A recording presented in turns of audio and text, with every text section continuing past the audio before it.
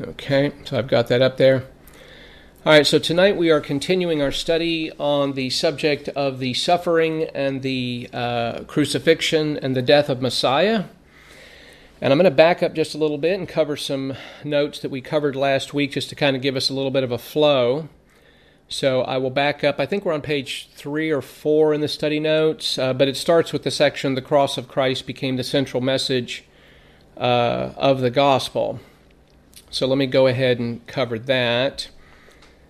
I'll tell you what, let me just back up to the previous paragraph, and I'll just read through that.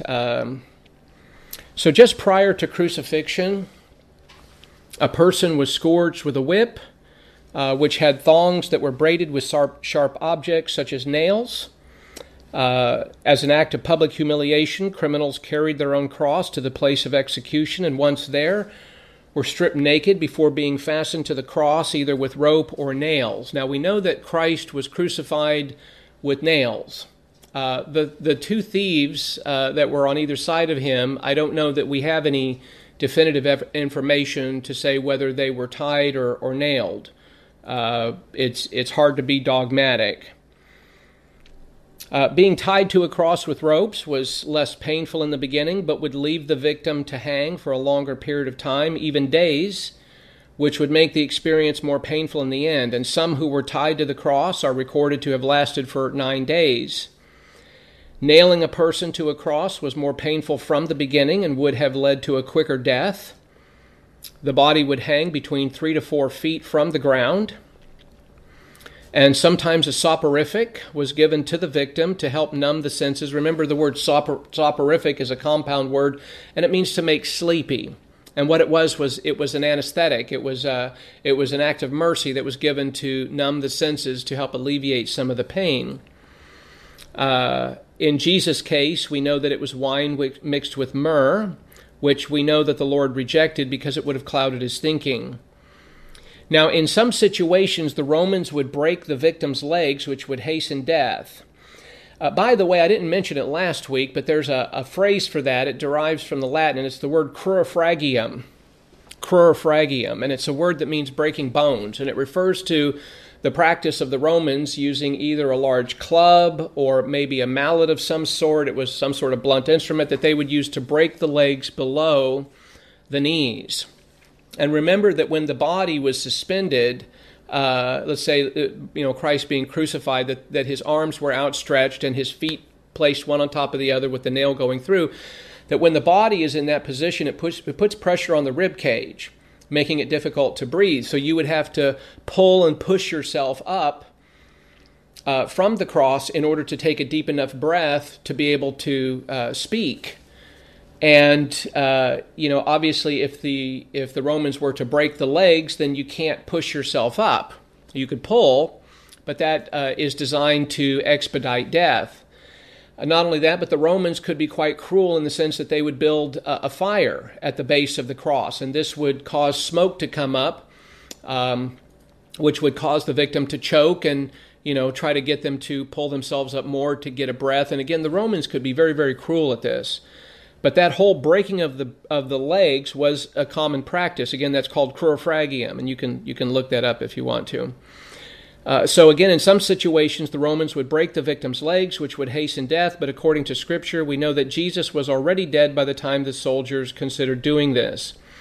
Unger states, and here I'm citing from his Bible dictionary, he says, in most cases, the body was allowed to rot on the cross by the action of the sun and rain or to be devoured by birds and beasts, end quote.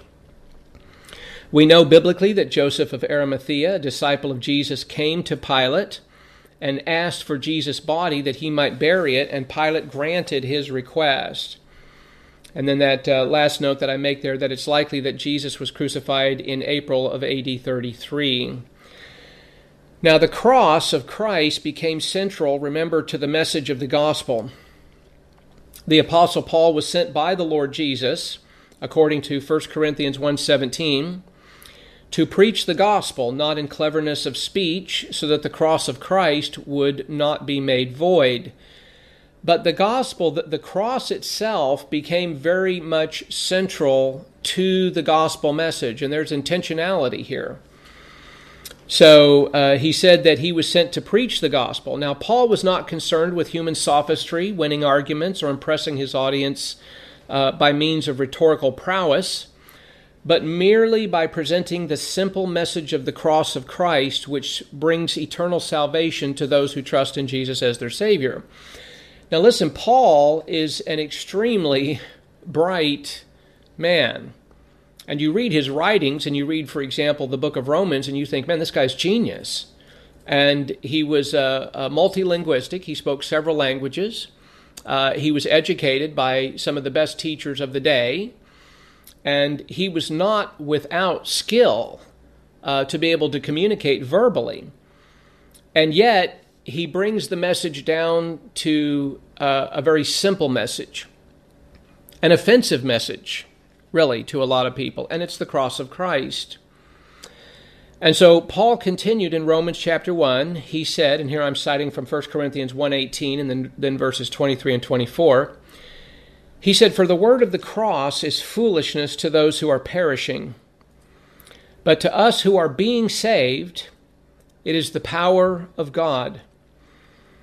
And then he says in verses 23 and 24, he says, "We preach Christ crucified, to Jews a stumbling block, and to the Gentiles foolishness, but to those who are the called, both Jews and Gentiles, Christ is what he preaches, the power of God and the wisdom of God." Paul then summarized his gospel message in 1 Corinthians 2:2 when he said, "I determined to know nothing among you except Jesus Christ and him crucified." Now, again, you have to put yourself back in the context, the historical context of the time when Paul made this statement, because people would have seen crucifixion firsthand. Remember that the Romans practiced it quite a bit. And sometimes if you were approaching a city or leaving a major city on a thoroughfare, you would sometimes see dozens of bodies hanging on crosses, crucified, as you came in the city or left the city. And so it was very common. And so for him to say, "I determined to know nothing among you except Jesus Christ and him crucified," they would have had a very strong image of exactly what a crucified Messiah looks like. And they would have understood it in a much, much deeper way than we understand it today. Now, the image of a crucified Savior seems entirely foolish to a world that creates its Saviors out of strong heroes. And one can go back and read, for example, the old Greek playwrights or the Greek writers, or even the Roman writers, and you read their pantheon of gods. And really today, if you ever study ancient Greek or Roman history and you look at their pantheon of deities, you can very easily compare them today to Marvel superheroes, because that's what they were. They were, in effect, amplified humanity. And really amplified humanity at its worst, not at its best, because the gods often fought with each other. They lied to each other. They deceived one another. They were basically just amplified humanity. And again, amplified humanity at its worst. But they were these strong hero types. And you see that in their mindset. And we have that today in our culture, because that's sort of baked into the human DNA, or the experience of humanity, or the pride of man, that we want these strong, human-like heroes. And so this idea of a crucified Savior, again, it just seems very counterintuitive, somewhat even antithetical to what we think of when we think of a Savior. So the image of a crucified Savior, again, seems entirely foolish to a world that creates its Savior out of strong heroes, but strong in the human sense of one who can save himself and others. Now, Jesus is certainly strong. Again, after all, he's God. We talked about this a little bit last week. And you think of passages like in John chapter 1 or Colossians, which makes it very clear that all things came into being through him, and apart from him, nothing has come into being that has come into being. And so when you understand that Jesus is the God of Genesis 1:1, that when it reads, "In the beginning God created the heavens and the earth," that's Christ. That is portrayed very clearly as Jesus, the second member of the Trinity in John chapter 1. And then in Colossians. And it's very, very straightforward. So again, Jesus is certainly strong. After all, he's God. And the truth of Scripture is that he does save forever those who come to him in faith. However, the humility of the cross, with all its offense and shame, really leaves no place for human wisdom or pride. For one must admit that it was his sin that placed Messiah on the cross to be judged and die. That it was his sin that placed Messiah on the cross to be judged and to die. And I think that way because when I think of the death of Christ upon the cross, I realize that he died for me, that he bore my sin. There's this famous painting by Rembrandt called The Raising of the Cross. And if you get a chance to Google it, I recommend that you do check it out. But it's a painting by Rembrandt called The Raising of the Cross. And it's a picture of Jesus being raised up on a cross. And he's not quite in a full vertical position. He's in the process of being raised. What's interesting is that Rembrandt, the painter, puts himself in the painting. And he is among those who are raising Christ up on the cross. And he's standing there with his painter's clothes, and he has his painter's hat on. And it's very clear that it's Rembrandt. There's no mistaking who that is. And what he's doing in that painting is he is communicating to all the world that he helped raise Christ upon the cross, that it was his sin that put Jesus upon the cross, and that he personally recognizes that aspect of the death of Christ, and that he was bearing the sins of Rembrandt himself. Now, I wrote a poem in my final year at seminary, and I titled it Christ to the Cross, and I've actually listed the poem in tonight's notes. I don't know that we'll get to it or not. But I tried to capture in words what Rembrandt captured in his painting, and that is the understanding that it was my sins that placed Christ upon the cross, that he died for me. And so in one sense, we understand that. So again, the humility of the cross with all its offense and shame leaves no place for human wisdom or pride. For one must admit that it was his sin that placed Messiah on the cross to be judged and die. To come to Jesus as a crucified Messiah requires humility. For one must honestly look at oneself from the divine perspective and admit that he is a lost sinner in need of a Savior who was willing to lay down his life and bear the punishment of the guilty.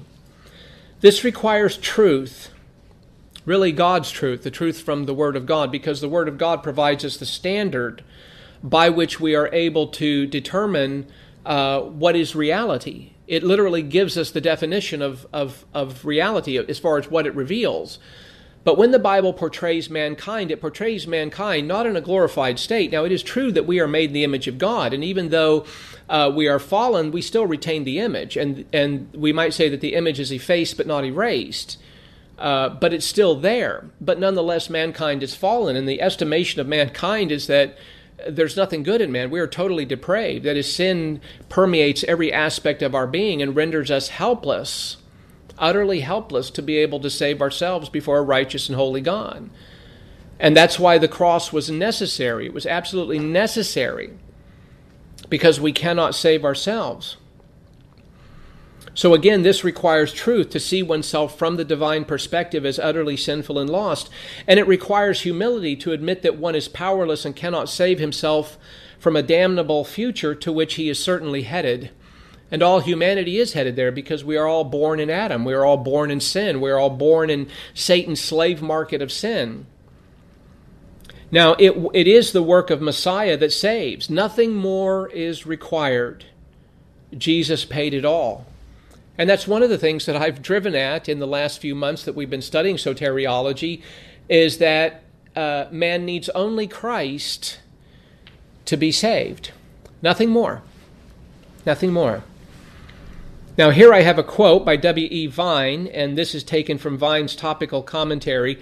He says, quote, the cross of Christ does far more than express the fact of the infinite love of God to man in the death of his Son. It exposes the enmity of the human heart against God, reveals the true nature of sin as in the sight of God, and makes known the impossibility of bridging by any human effort the chasm that separates unregenerate man from God, end quote. And so it communicates this idea that if we could save ourselves, then the death of Christ would not have been necessary. But he did die. And he died because there's no other way for us to be saved. There's no other way for God's righteousness to be satisfied. And this is one of the things I talked about before, but we'll circle back to it again. And that is that when we think about the cross, we should think, though God has many attributes. Remember, he's omniscient, omnipotent, omnipresent, righteousness, justice, sovereignty, love, immutability, veracity, eternal life. He's grace and kindness and goodness and faithfulness and merciful. And he has these wonderful attributes that are part of the essential nature of who God is. But when we think about the cross, though multiple attributes come into play, there are two primary ones that come into play, and that is righteousness and love. Because at the cross, God's righteousness was satisfied in that he poured out his wrath and judged Christ in our place. Sin must be dealt with. God cannot simply dismiss it. He cannot simply look away. He can't sweep it under the rug. Sin must be judged. And it's either going to be judged in the offender or it's going to be judged in a substitute. And that was what the whole sacrificial system of the Old Testament communicated, was that when you brought the lamb to the altar to be sacrificed, its life was being taken from it.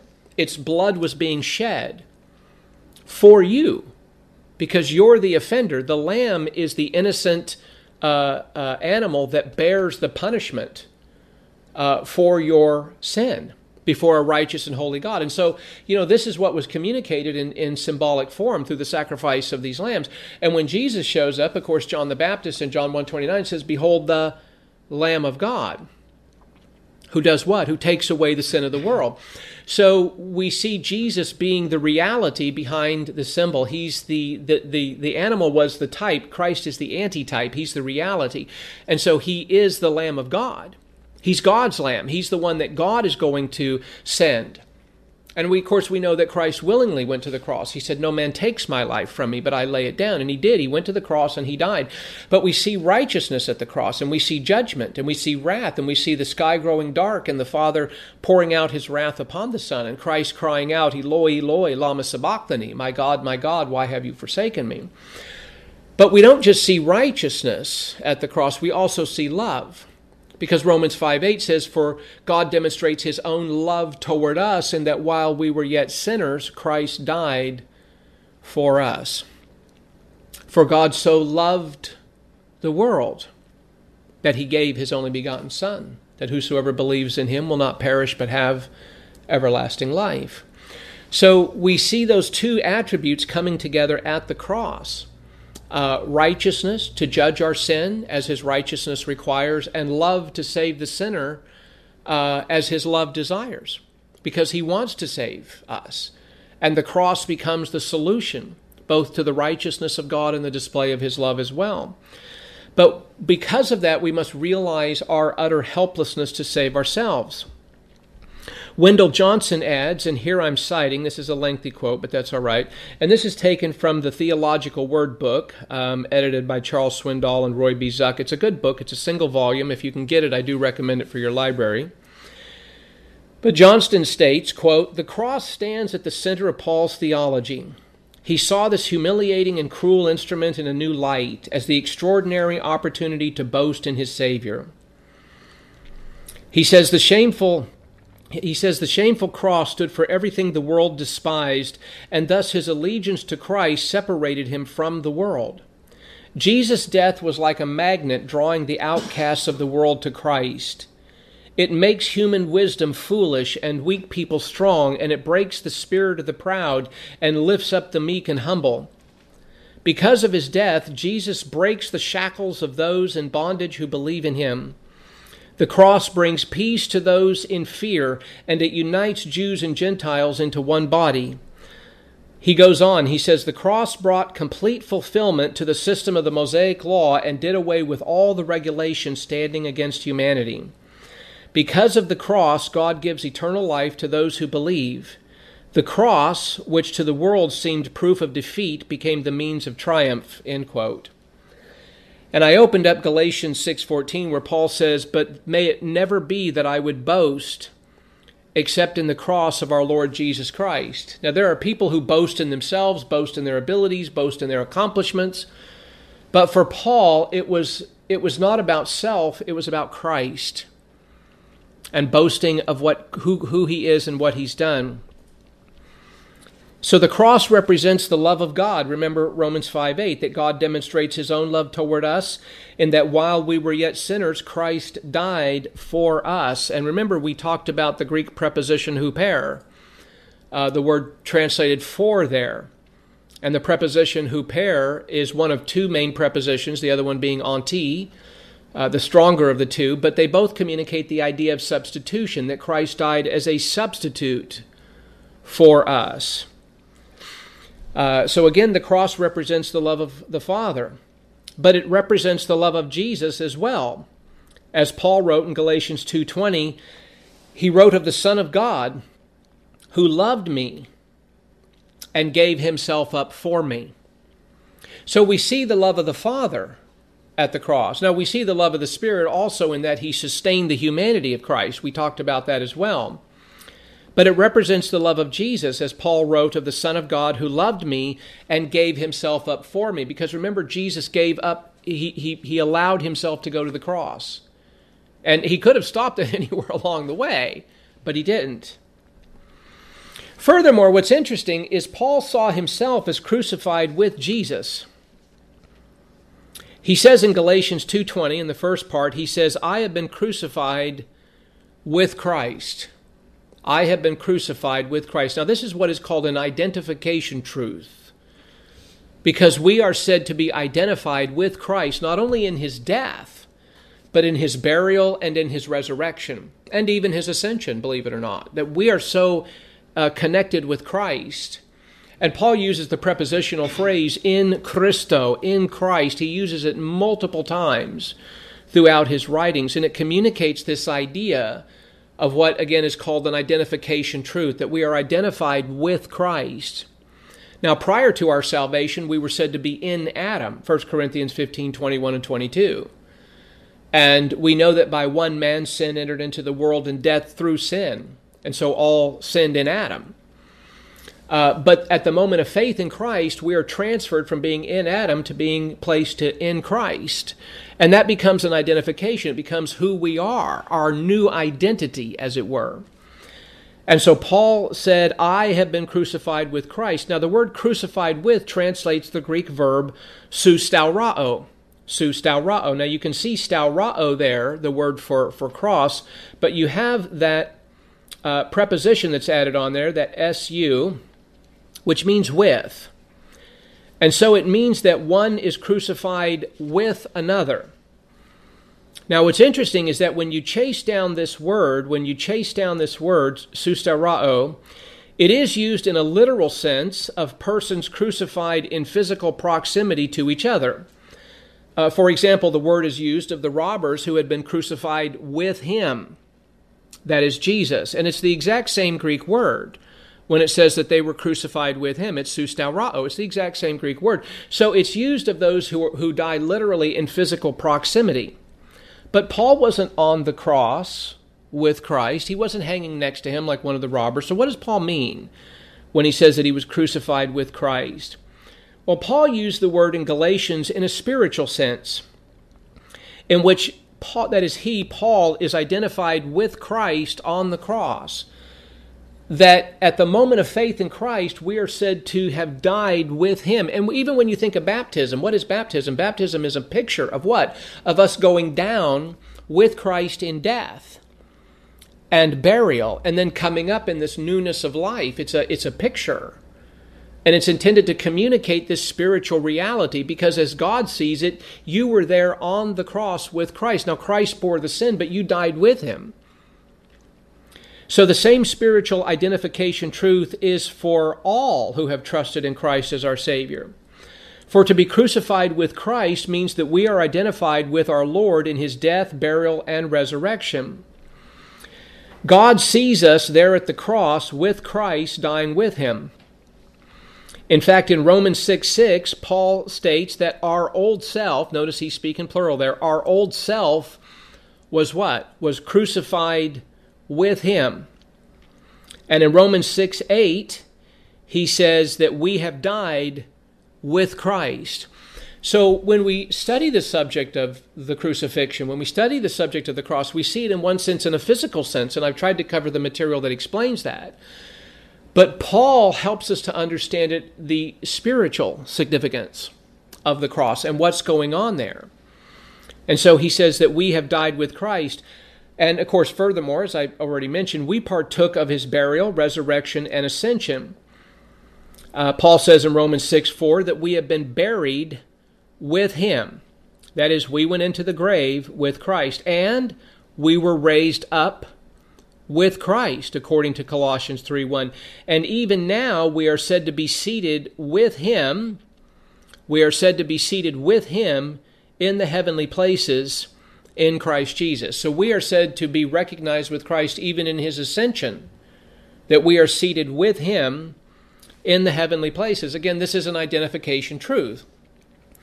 And as I mentioned before, God's word literally defines reality. And the thing for us as believers is to recognize our identification in Christ and to realize that we are said to be in him, in Christo, in Christ. And so it becomes part of our new identity as to how we see ourselves.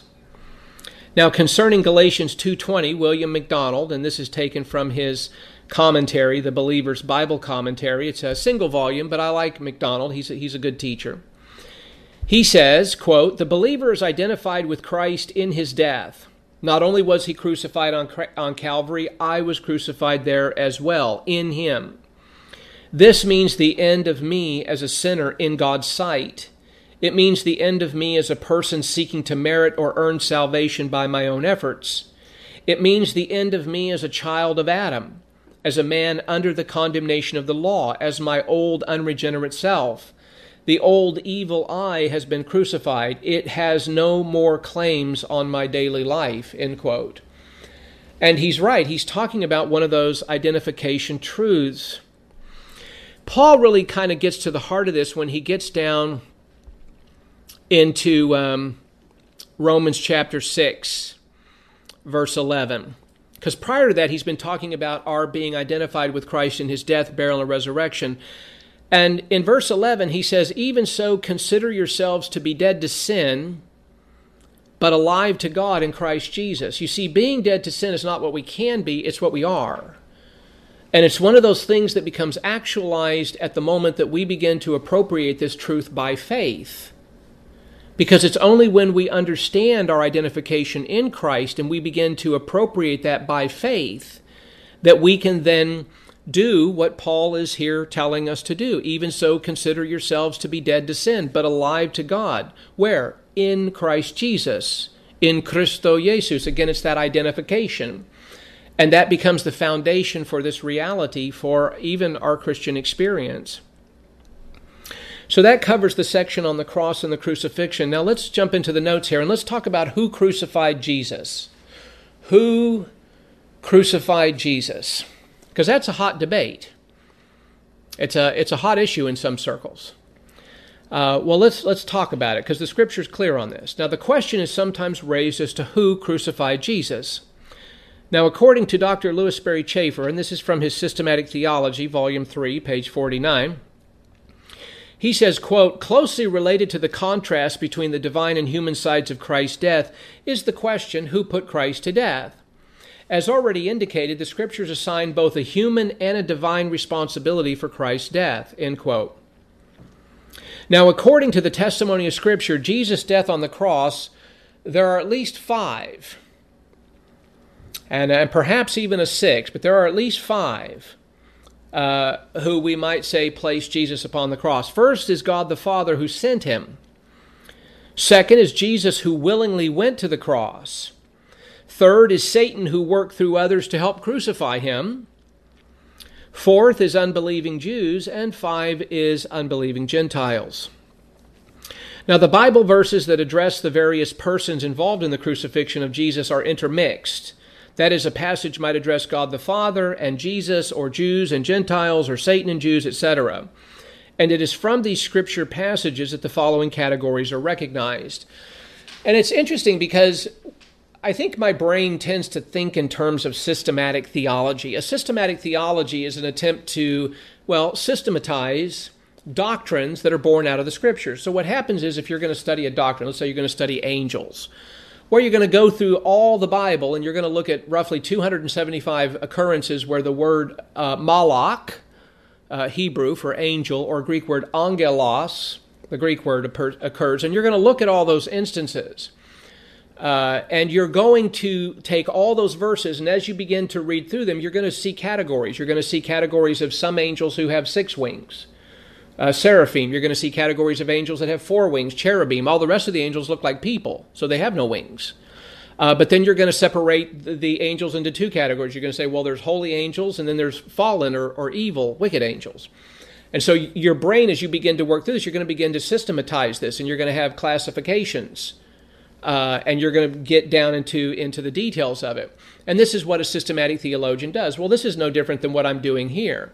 I just simply went through and I looked at these various passages, and even though you find comments intermingled, what I've done is I've looked at them and extracted, well, this verse says this person, this verse says this person, this verse says this person. And all I did was systematize these verses. So let's first look at God the Father, who sent Christ to die.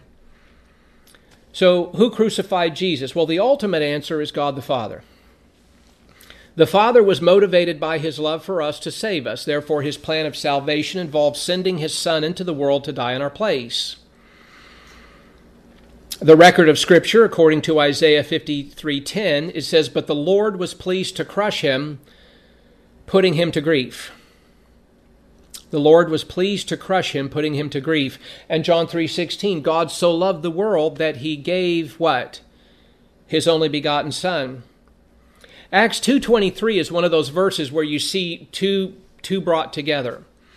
In the first part of Acts 2:23, it says that this man, Jesus, was delivered over by the predetermined plan and foreknowledge of God. Now that's the first half of the verse. Now the second half of the verse, Jesus is talking to Jewish unbelievers, and he says, you nailed to a cross by the hands of godless men and put him to death. So here you see the coalescence of divine and human will brought together. But again, according to Acts 2:23, it's stated quite plainly that this man, talking about Jesus, was delivered over, that is to be crucified, by the predetermined plan and foreknowledge of God. And Peter, praying to the Father in Acts 4:27 and 28, said, "For truly in this city there were gathered together against your holy servant Jesus, whom you anointed." Well, gathered against Jesus was both Herod and Pontius Pilate, along with the Gentiles and the peoples of Israel, notice, to do whatever your hand and your purpose predestined to occur. And Romans 8:32, it says, "And he did not spare his own Son," talking about God the Father, "but delivered him over for us all." So we see from these passages here, and you can look at others. You could look at Jesus where, he said, "Father, shall I say, save me from this hour?" In John 12, he says, "But for this purpose I came to this hour." And even when he was in the garden, he said, "Father, if it be thy will, let this cup pass from me, yet not my will, but thy will be done." And clearly looking at the cross as something that was of divine necessity. We already hit that in last week's lesson. But you could see how other verses could very easily be brought into this. I just cherry-picked those ones that very clearly state the matter. And so we see God the Father as being the primary agent who was directing Christ to go to the cross, to die, that he might die as a substitute and bear our sin upon the cross. Louis Berry Chafer states, and here I'm quoting from his Systematic Theology again, he says, quote, "Human hands might inflict physical suffering and death as any victim would die, but only the hand of God could make Christ a sin offering, or could lay on him the iniquity of others," end quote. And he's right. Notice 2 Corinthians 5:21, it says, "He," that's God the Father, "made him," that's Jesus, "made him who knew no sin to be sin on our behalf." In other words, Christ's crucifixion from the human perspective, from the Roman perspective, really wasn't any different than any other crucifixion, except that he was the most innocent person in the history of the human race, and it was the greatest miscarriage of justice in the history of the human race. But as far as the crucifixion itself, it was just an everyday common crucifixion that one would have seen quite commonly in the Roman world. But again, his point is that human hands might inflict physical suffering and death as any victim would die, but only the hand of God could make Christ a sin offering and could lay on him the iniquity of others. Notice Isaiah 53:6, all of us like sheep have gone astray, each of us has turned to his own way, but the Lord has caused the iniquity of us all to fall on him. When did that occur? When Christ was upon the cross. It was there that he bore our sins, as 1 Peter 3:18 tells us, the just for the unjust, that he might bring us to God. So we see the role of God the Father here. We also see Jesus willingly going to the cross. Jesus willingly went to the cross.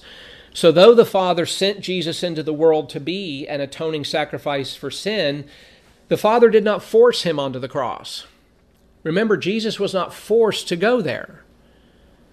He was directed by the Father. The Father determined our salvation. He planned it from eternity past. He commissioned the Son to go. And the Son came.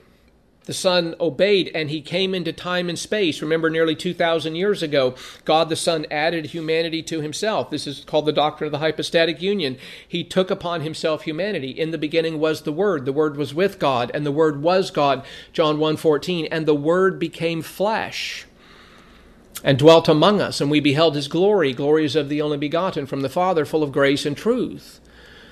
And so we see Christ in human form, in perfect humanity, and that coming together of divine and human natures into the one God-man, to the theanthropic person.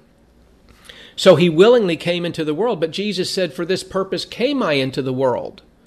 For what purpose? To die. That was the final point of his life. He knew, even before he went to the cross, he knew that the cross was coming. He even prophesied and told the disciples about it on 3 occasions. Matthew 16, Matthew 17, Matthew 20. And of course, they didn't like what they heard, but, he still communicated it right up to the end. So again, though the Father sent Jesus into the world to be an atoning sacrifice for sin, he did not force him onto the cross. Jesus consented to come into the world and go to the cross and die for us. He voluntarily laid down his life. The writer of Hebrews states, therefore, when he comes into the world, what's he talking about? He's talking about God the Son in hypostatic union. When he comes into the world, he says, sacrifice and offering you have not desired, but notice, a body you have prepared for me. Now, Peter tells us that in his own body he bore our sins. And that's in his humanity, because remember that sin cannot be imputed to deity. But he says that in his own body he bore our sins. Now Jesus in hypostatic union, speaking from his humanity, in Hebrews 10:7 said, behold, I have come, in the scroll of the book it is written of me, to do your will, O God. To do your will, O God. Thomas Constable notes, quote, Jesus was not some dumb animal that offered its life without knowing what it was doing. He consciously, voluntarily, and deliberately offered his life in obedience to God's will, end quote. And Jesus' voluntary death on the cross is found in several passages. Remember in John 10:15, Jesus said, I lay down my life for the sheep. John 10:18, he says, no one has taken it from me, but I lay it down of my own initiative. Again, he willingly laid down his life. He allowed it to happen. Let's put it that way. And notice Ephesians 5:2, where Paul wrote, Christ also loved you and gave himself up for us. Gave himself up for us. What's he talking about? Notice what he says next. An offering and a sacrifice to God as a fragrant aroma. An offering and a sacrifice. He's talking about the cross. Ephesians 5:25, Paul said, Christ also loved the church, notice, and gave himself up for her. That is, he took the blow. Galatians 2:20 says, the Son of God who loved me and gave himself up for me. Again, Paul makes this very personal, doesn't he? And gave himself up for me. And Titus 2:14, who gave himself for us to redeem us from every lawless deed. And the writer to the Hebrews tells us that Christ offered up himself. So this is something that, again, we have to keep these things in mind. And what does the Scripture say on this? Well, interestingly enough, Satan also was instrumental in Jesus' crucifixion. The very first prophecy related to the cross is found in Genesis, where God told Satan, I will put enmity between you and the woman, and between your seed and between your seed and her seed. He shall bruise you on the head, and you shall bruise him on the heel.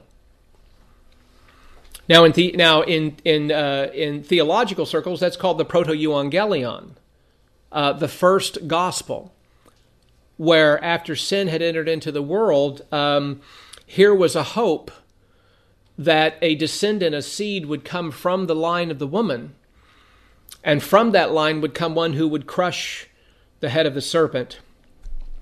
Now, concerning Genesis 3:15, Louis Sperry Chafer states, and here I'm quoting again from his Systematic Theology, Volume 3, page 49, he says, quote, it is implied that Satan did what he could in the exercise of his power, directly or indirectly through human agents, against the Savior, end quote.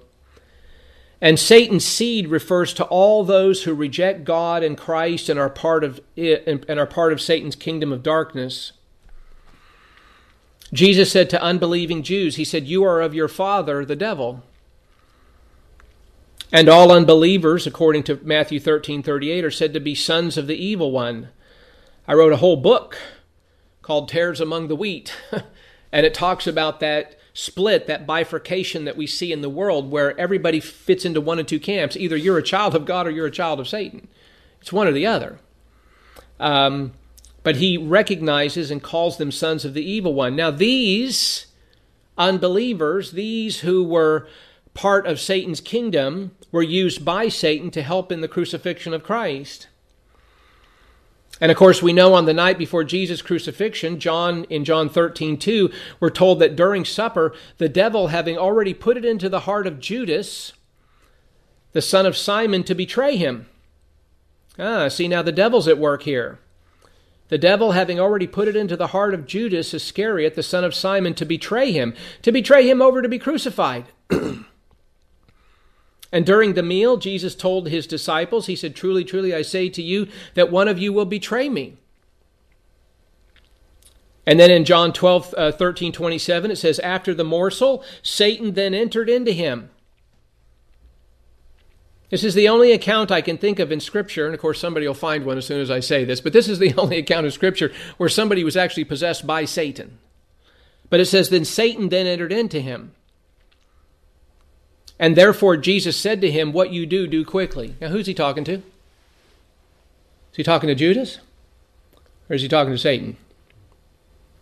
Is he talking to both? So here we observe a coalescence of satanic and human activity to betray Jesus to those who would crucify him. In this regard, Satan was the motivating force behind Judas, his willing instrument to bring about the death of Jesus. In the Garden of Gethsemane, the chief priests, officers of the temple, and Jewish elders came to arrest Jesus. And he said to them, while I was with you daily in the temple, you did not lay hands on me, but this hour and the power of darkness are yours. This hour and the power of darkness. The power of darkness, what's he talking about? I think he's talking about the satanic forces. This hour and the power of darkness are yours. Those who came physically to lay hands on Jesus were Jewish authorities who conspired to kill him. God in his sovereignty permitted this to happen because it served his greater purposes to bring about salvation through the cross. But even though it was their hour to act, these men were not acting alone. As Luke's reference to the power of darkness demonstrates that Satan was behind them, driving them on as his agents of lies and destruction. Later, Luke would use the term darkness as a symbol of the sphere of Satan's authority, as Paul would as well. So we see here where Satan had some involvement as well. Now, unbelieving Jews also are said to be responsible. Though it was the Romans who actually placed Jesus on the cross and drove the nails, it was, according to Scripture, unbelieving Jews who conspired and lied about Jesus to have him crucified. Now, we're going to spend some time actually working through the trial. I'm going to work through it. I'm going to talk about the 6 illegal trials that went on during the night. We're going to talk about that. here in the very near future. In fact, it could be our next lesson. So at the time of Jesus' trial before Pilate, the Jews who were present all shouted, "Crucify him! Crucify him!" So they're the ones that are pushing Pilate to crucify him. And God permitted Jesus' crucifixion both by the Jews and Romans, again, because it served his greater purpose. Luke recorded Peter, who said, "Men of Israel," notice here Acts 2:22 and 23, he says, "Men of Israel." So who's he talking to? He's talking to Israelites. Unbelieving Israelites at this time, men who were there, maybe among the crowd shouting, "Crucify him." He says, "Men of Israel, listen to these words. Jesus the Nazarene, a man attested to you by God with miracles and wonders and signs, which God performed through him in your midst, just as you yourselves know. This man delivered over by the predetermined plan and foreknowledge of God," notice, "you nailed to a cross by the hands of godless men and put him to death." So here, those Jews, those unbelieving Jews at this time, also are made to bear some of the blame. Now, clearly, this address was to the men of Israel who rejected Jesus and nailed him to a cross by the hands of godless men and put him to death. In Acts 4:27, Luke recorded, he says that there were gathered together against your holy servant Jesus. In the latter part of this, he says the peoples of Israel. And not everybody, because obviously you had those who were the disciples, Jesus himself being a Jew, and you have the disciples who were Jewish and were very much on his side. But here you had the majority. You had the leadership and the people. So he says, gathered together against your holy servant, Jesus, the peoples of Israel, and this in order to crucify him. And then in 1 Thessalonians 2:14 and 15, Paul wrote about the Jews who both killed the Lord Jesus and the prophets. So there's some responsibility there as well. In the end, it was unbelieving Gentiles who crucified him. Though many unbelieving Jews were directly responsible for collaborating in the crucifixion of Jesus, it was Gentiles who actually did the work of placing him on the cross. And that's what Jesus foretold his disciples. Remember in Matthew chapter 20, verse 18 and 19, Jesus said, "Behold, we are going up to Jerusalem, and the Son of Man will be delivered over to the chief priests and the scribes, and they will condemn him to death. And will hand him over to who? And will hand him over to the Gentiles." To do what? Will hand him over to the Gentiles to mock and scourge and crucify him. And on the third day he will be raised up. And it was said in Matthew 27:31, it was said of the Roman soldiers that after they had mocked him, they took the scarlet robe off him and put on his own garments, and put his own garments back on him, and led him away to crucify him, and led him away to crucify him. So this was said of the Roman soldiers. And then in Acts 4:27, Luke records, again, truly in the city there were gathered together against your holy servant Jesus, whom you anointed. Notice both Herod and Pontius Pilate, along with who? The Gentiles and the people of Israel. So as Christians, and this is where we might add a sixth area here. As Christians, we must not see Christ dying at a distant time or place. We really should, as much as we possibly can, study these things and really place ourselves there. So we must not see Christ dying at a distant time or place. We should see our own hands driving the nails that put him there and then lifting the cross. And one must wonder, if I were there, would I have done any differently? If I were among the Romans, if I were among the Gentiles, if I had seen this, if I had not identified who Christ was, would I have been among those who would have committed such an atrocity? And I could see that. If we're honest with ourselves, I think any of us could see that. So we should see our own hands driving the nails and that put him there, and then lifting the cross. You see, the crucifixion was not only for us, but by us. You see, it was our sin that necessitated his death and judgment. And we must see Jesus bearing all our sin and paying the penalty of the Father's wrath that rightfully belongs to us. Now, in May of 2006, I was taking a course at Southwestern Baptist Theological Seminary, where I finished my Master of Divinity degree. And the course was being taught by Dr. Paige Patterson, who was the president of the seminary at that time. And whatever you think about Dr. Patterson, and people love him, people hate him, I have no opinion, except that when I took this course with him, it was one of the best theology courses I've ever had in my life. And he blew it out of the water. I mean, he did such a phenomenal job on the subject of the atonement. And we worked from Genesis to Revelation. We worked through the Bible. And we looked at those passages, and we studied a lot of things related to the temple and the sacrificial system and the function of the priests and the animals. And even when you go into the temple, there was the holy place. There was the first room that the priests would go into. And you had the menorah, and you have the table of showbread, and then up towards the curtain that separated the holy place from the Holy of Holies, the Kodesh, from the Kodesh HaKodashim, you had this curtain. Well, just at the front of the curtain was an altar of incense. And once a year on the Day of Atonement, the high priest would come in and he would take ashes and coals from the altar where an animal had been sacrificed out in the courtyard, and he would bring it in on the Day of Atonement, on that one time a year, Yom Kippur. And he would bring it in, and he would place the ashes and the coals on this altar that was right in front of the curtain. And it would create smoke. Smoke would come up from the incense off this altar. And it was thought that as the high priest would open up the curtain, because behind that you had the two cherubim that were overarching the Ark of the Covenant, and the mercy seat was on top. And once a year, the priest would come in, the high priest would come in, and he would take some of the blood from the sacrifice and he would sprinkle it on the top of the Ark of the Covenant, what was called the mercy seat. And as far as I know, that thing was never cleaned. So for centuries, the blood just kept being sprinkled on it, and one can imagine what that must have looked like. But it was thought that when the smoke was coming up off the altar of incense, that it would provide a covering for him as he went in there, because it was the Holy of Holies.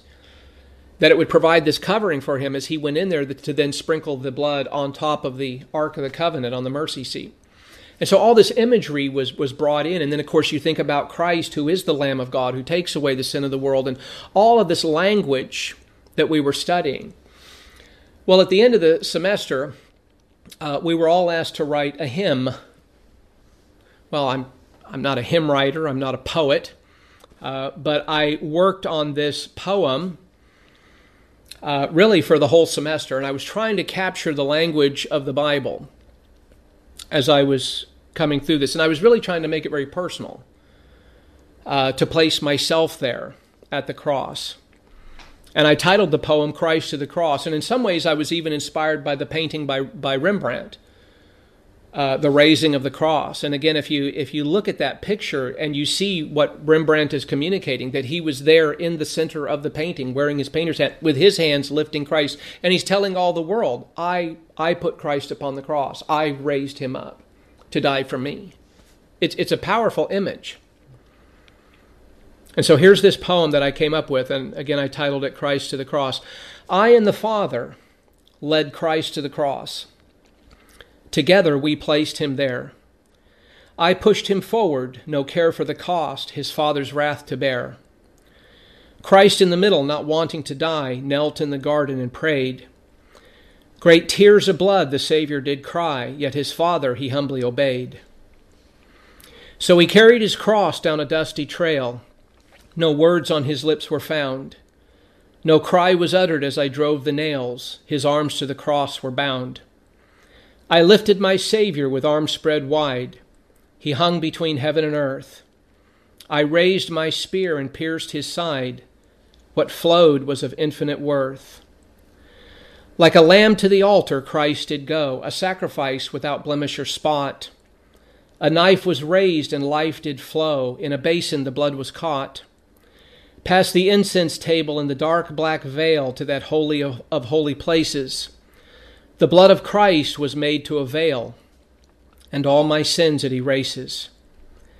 Now this lamb on a cross was a demonstration of the Father's love for me. For the Savior's death brought satisfaction, redeemed, and set me free. Now I come to the Savior by faith alone, not trusting in works at all. Jesus, my substitute for sin, did atone. Salvation in answer to his call.